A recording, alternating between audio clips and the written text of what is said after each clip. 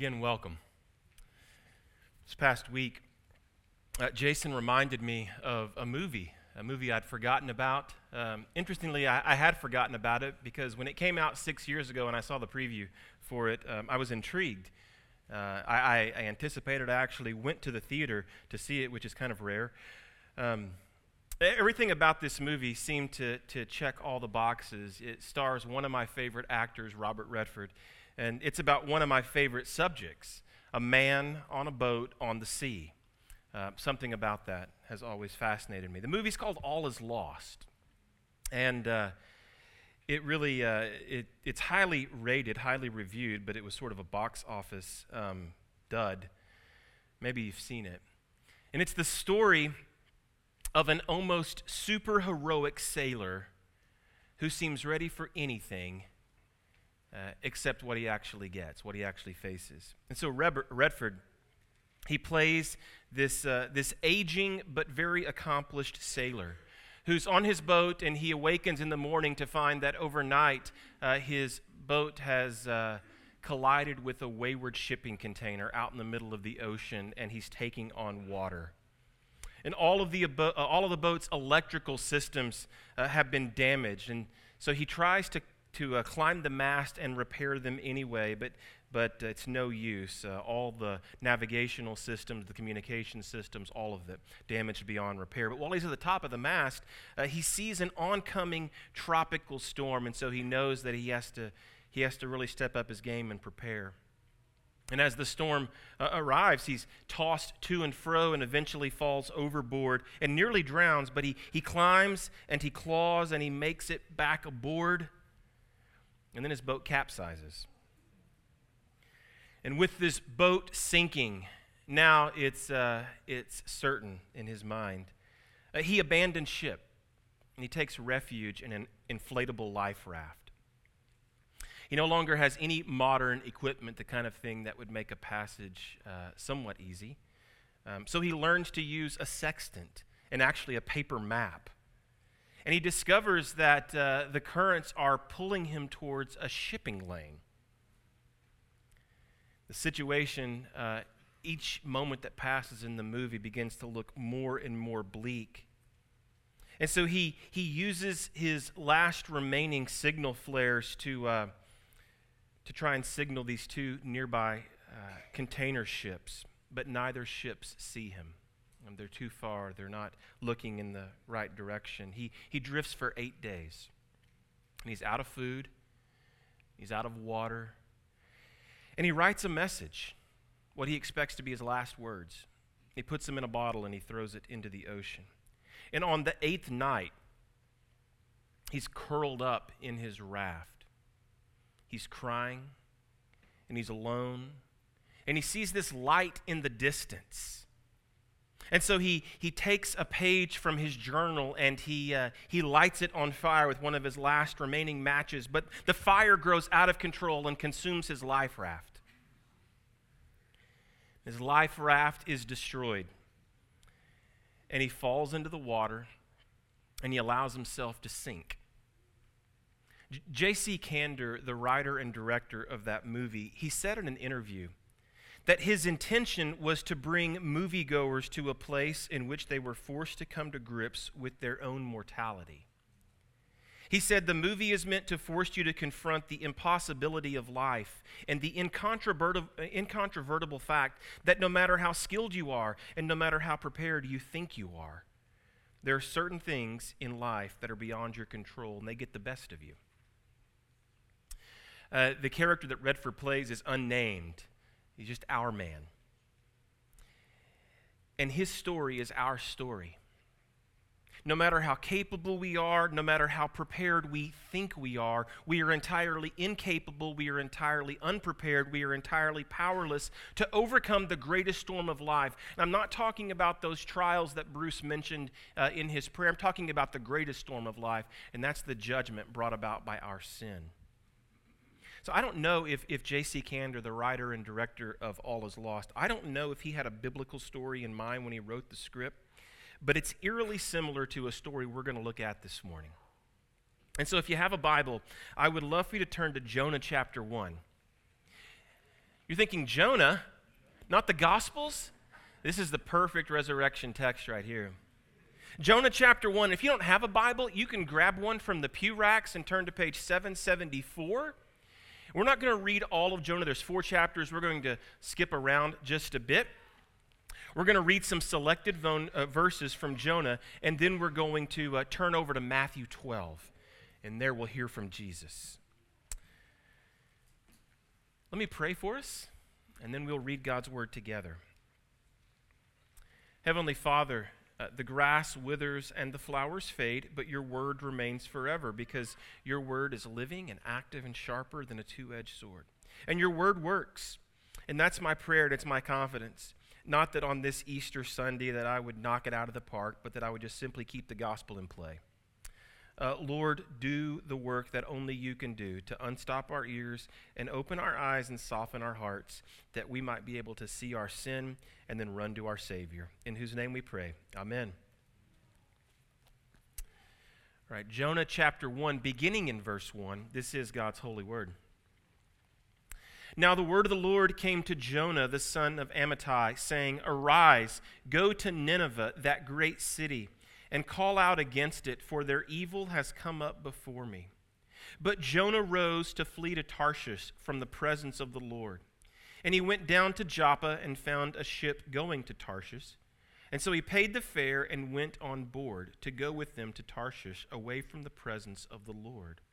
But the Lord hurled a great wind upon the sea, and there was a mighty tempest on the sea, so that the ship threatened to break apart.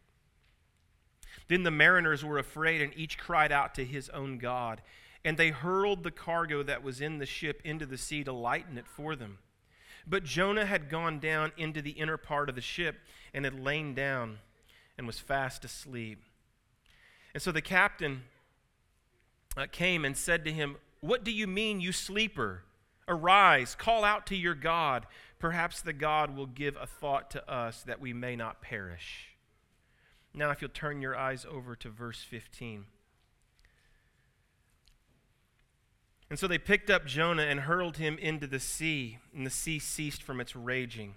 Then the men feared the Lord exceedingly, and they offered a sacrifice to the Lord and made vows. And the Lord God appointed a great fish to swallow up Jonah, and Jonah was in the belly of the fish 3 days and 3 nights. Now turn your eyes across the page to chapter 2, verse 10. And the Lord spoke to the fish, and it vomited Jonah out upon the dry land. And now turn over to Matthew 12, which you can find on page 817. Matthew 12. We're going to read verses 38 through the end of that section. And then some of the scribes and Pharisees answered Jesus, saying, Teacher, we wish to see a sign from you. But he answered them, An evil and adulterous generation seeks for a sign, but no sign will be given to it except the sign of the prophet Jonah. For just as Jonah was 3 days and 3 nights in the belly of the fish, so will the Son of Man be 3 days and 3 nights in the heart of the earth. And the men of Nineveh will rise up at judgment with this generation and condemn it, for they repented at the preaching of Jonah, and behold, something greater than Jonah is here. May God write his word upon our hearts. So I just have 3 pretty straightforward thoughts that I want to share with you this morning. And the first thought is about our rebel heart. About our rebel heart. And so here's the backstory on Jonah. We read a little portion of it. God told Jonah to go to Nineveh and to preach a message of judgment, repentance, and grace, but Jonah had other plans. You see, Nineveh was the capital of the Assyrian Empire, and the Assyrians were mortal enemies of the Jews, folks like Jonah. The Assyrians were a violent people. They were an idolatrous people, and Jonah did not want to see them saved. He wanted to see them suffer. And so instead of going to Nineveh, Jonah hightailed it in the other direction and set sail for Tarshish. And en route, God brought about this great storm, and Jonah was cast overboard to become fish food.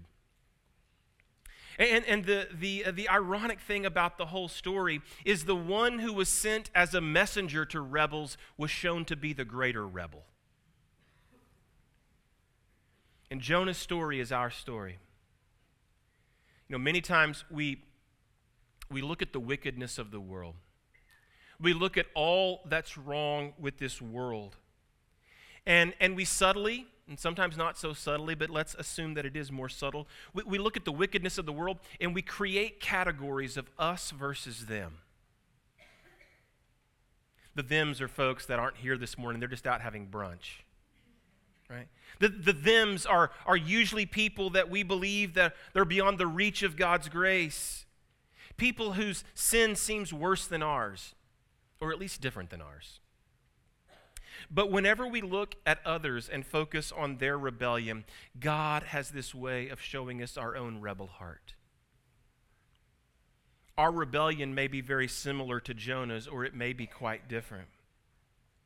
Perhaps you've ignored or disobeyed God's call to go and engage people who are unlike you. And that's really at the heart of this story. God told Jonah, go to these people who are unlike you, and quite frankly, people that you don't like, and preach to them a message of judgment, repentance, and grace. Maybe God has put it upon us to go and engage with people that are unlike us and people that, quite frankly, we don't like. Or maybe it's a different kind of rebellion entirely. Perhaps you've rebelled in the ways that you fulfill your role as a spouse or a parent. Instead of leading with love, you lead with the law. Instead of adopting the posture of a servant, you treat your spouse and children as your servants.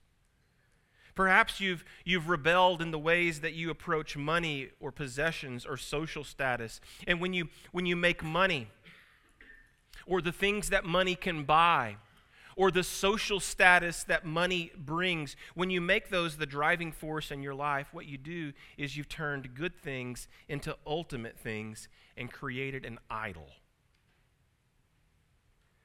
And like Jonah, perhaps you easily see the rebellion and the wickedness of others, but you fail to see your own wickedness and rebellion.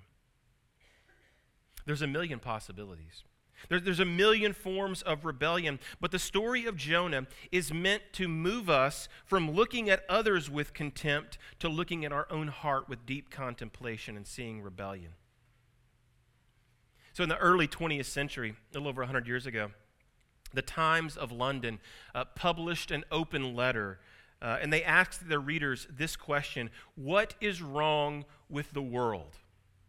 And the answers flooded in, and most of the answers were what you would expect. The problem is them, whoever them is. But one response was different. In response to the question, what is wrong with the world, G.K. Chesterton wrote in, "Dear Sir, I am. Sincerely, G.K. Chesterton." You see, we must see and own our own rebel heart. It's not about looking at the Ninevites. It's not about looking at the folks who are different than us, whose sin seems worse than us. It's about looking at our own heart and seeing a heart that is bent towards rebellion and wickedness. And yet the story of Jonah doesn't end with him fleeing in rebellion. In the midst of his rebellion, God displays relentless grace. That's the second thought I want to share.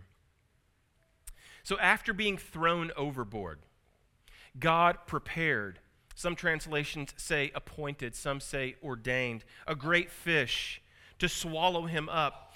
And when I preached on this 4 years ago, I believe, I made this point. That was not an act of punishment, it was an act of pursuit. What happens if Jonah goes into the sea and a fish doesn't swallow him up? He drowns. This is not an act of punishment, it's an act of pursuit, it's an act of grace. If this fish had not come along and swallowed Jonah up, that would have been the end of him.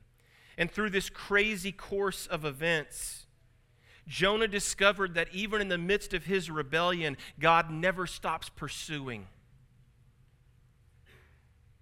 That God is gracious and merciful, slow to anger, and abounding in steadfast love. He is relentless. Grace, I asked the kids this morning on the fireplace, I said, what is grace?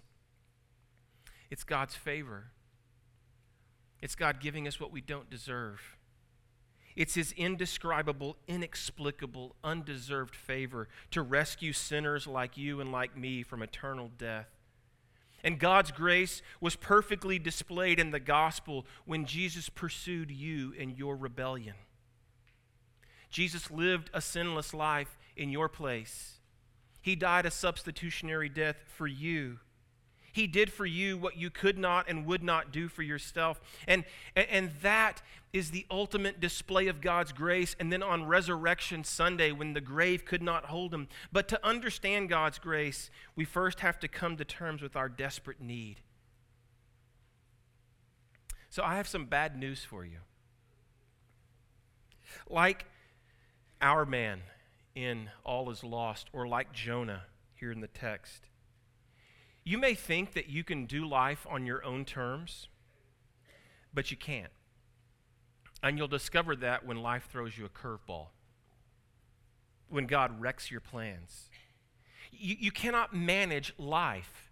You cannot do everything that you long to do. And I'm really going to be in trouble with the parents this morning because I gave their kids a ton of candy, but I'm really going to be in trouble when I say this. Kids, I'm sorry to tell you this, your parents are wrong. You can't be anything you want to be or do anything you want to do. Do you know how many people are in Hollywood working at coffee shops because they just didn't make it? Do you know how many athletes are selling insurance because they just didn't have it? Nothing wrong with working at a coffee shop. Nothing wrong with selling insurance. But it's a reminder that we don't get to write the script. You don't get to write the script. You can't control life. Jonah thought that he was in control. God says, go this way, I'm going to go that way. And God wrecked his plans through relentless grace. And the story of All Is Lost, this sailor who's well prepared, couldn't have found a better protagonist, and yet the script changed. More often than not, and this is the bad news, more often than not, life turns out like Robert Redford's in the movie, curled up and crying. More often than not, life turns out like Jonah's, swallowed and waiting. That's the bad news. And the bad news and the weight that brings is right where God wants us. He wants us to feel the weight of the bad news. Do you know why? It's been said that God's office is at the end of our rope. You want to know where you find God? At the end of your rope. God finds us in our failure. He finds us in the midst of our rebellion, and he announces to us good news. He's relentless. He'll use whatever it takes, even a storm and a fish, to get us to the point where we say, just like Jonah in chapter 2, verse 9, we didn't read it, but Jonah says, salvation belongs to the Lord. He gets us to that place where we acknowledge that we don't get to write the script, but salvation belongs to the Lord.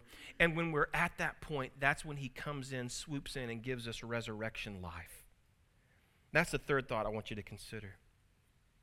So the story of Jonah doesn't end with him fleeing in rebellion, nor does it end with him being swallowed up by a fish. It continues with resurrection. It ends with resurrection hope after 3 days. He's in the belly of the fish 3 days, and then he's spit out. And that's where Jesus takes this story 800 years later and reveals his own resurrection purpose. Imagine if the story of Jonah ended with him being swallowed up by a fish. What kind of salvation is that? Imagine if the story of Jesus ended with him being crucified and laid in a tomb. What kind of story and salvation is that?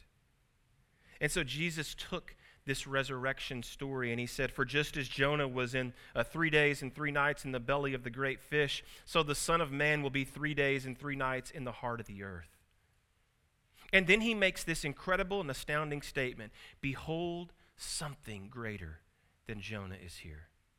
Someone greater than Jonah is in your presence. Jesus is the truer and greater Jonah. He didn't merely illustrate resurrection life, he accomplished resurrection life. And the good news of the gospel doesn't end with us merely being saved from eternal death. It ends with us having resurrection life. And so in the movie, All Is Lost, I told you, Redford tears a page from his journal. He takes one of his last remaining matches. He lights it to create a signal fire. The fire consumes his wrath. He falls into the water. He sinks beneath the surface. It's over.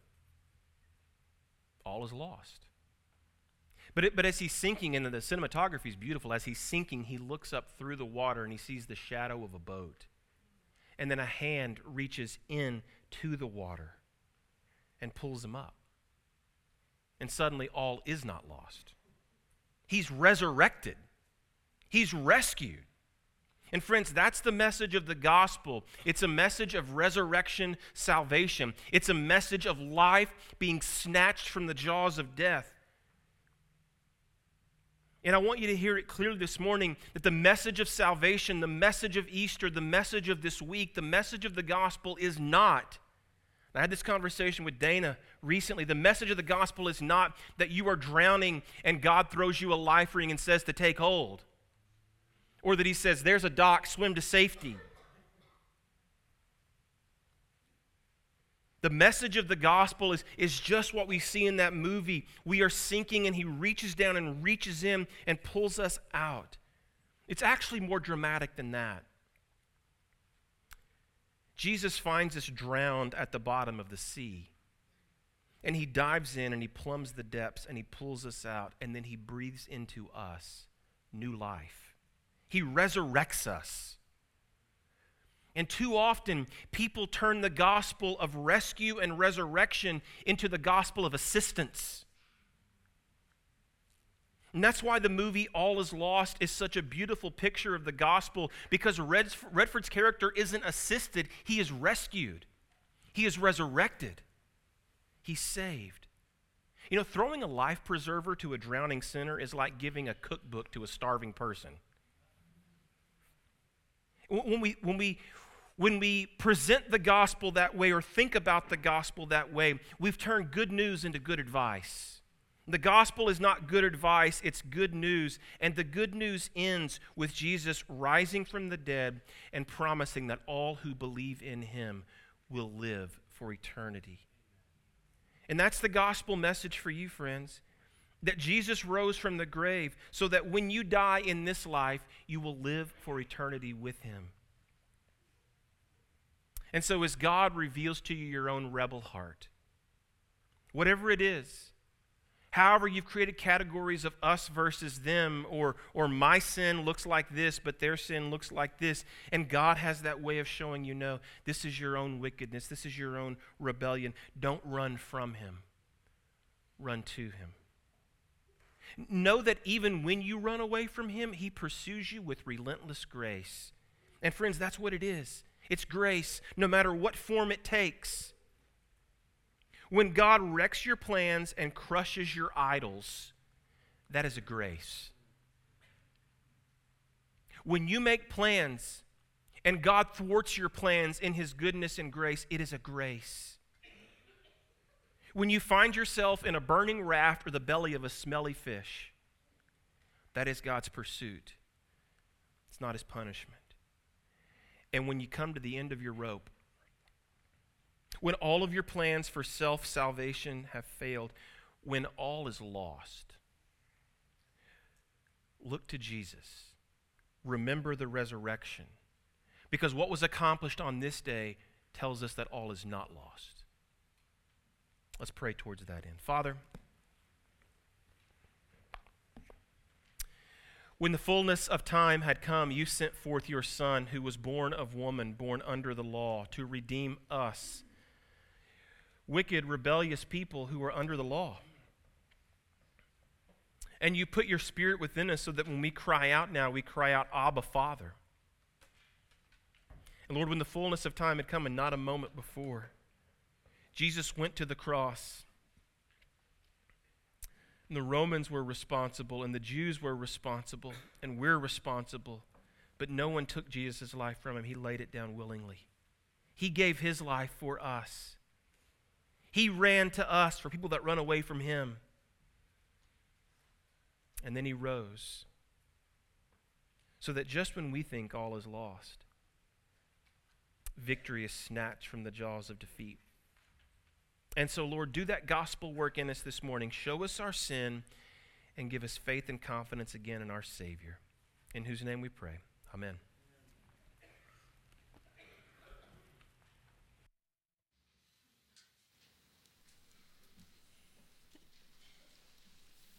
Would you all please stand?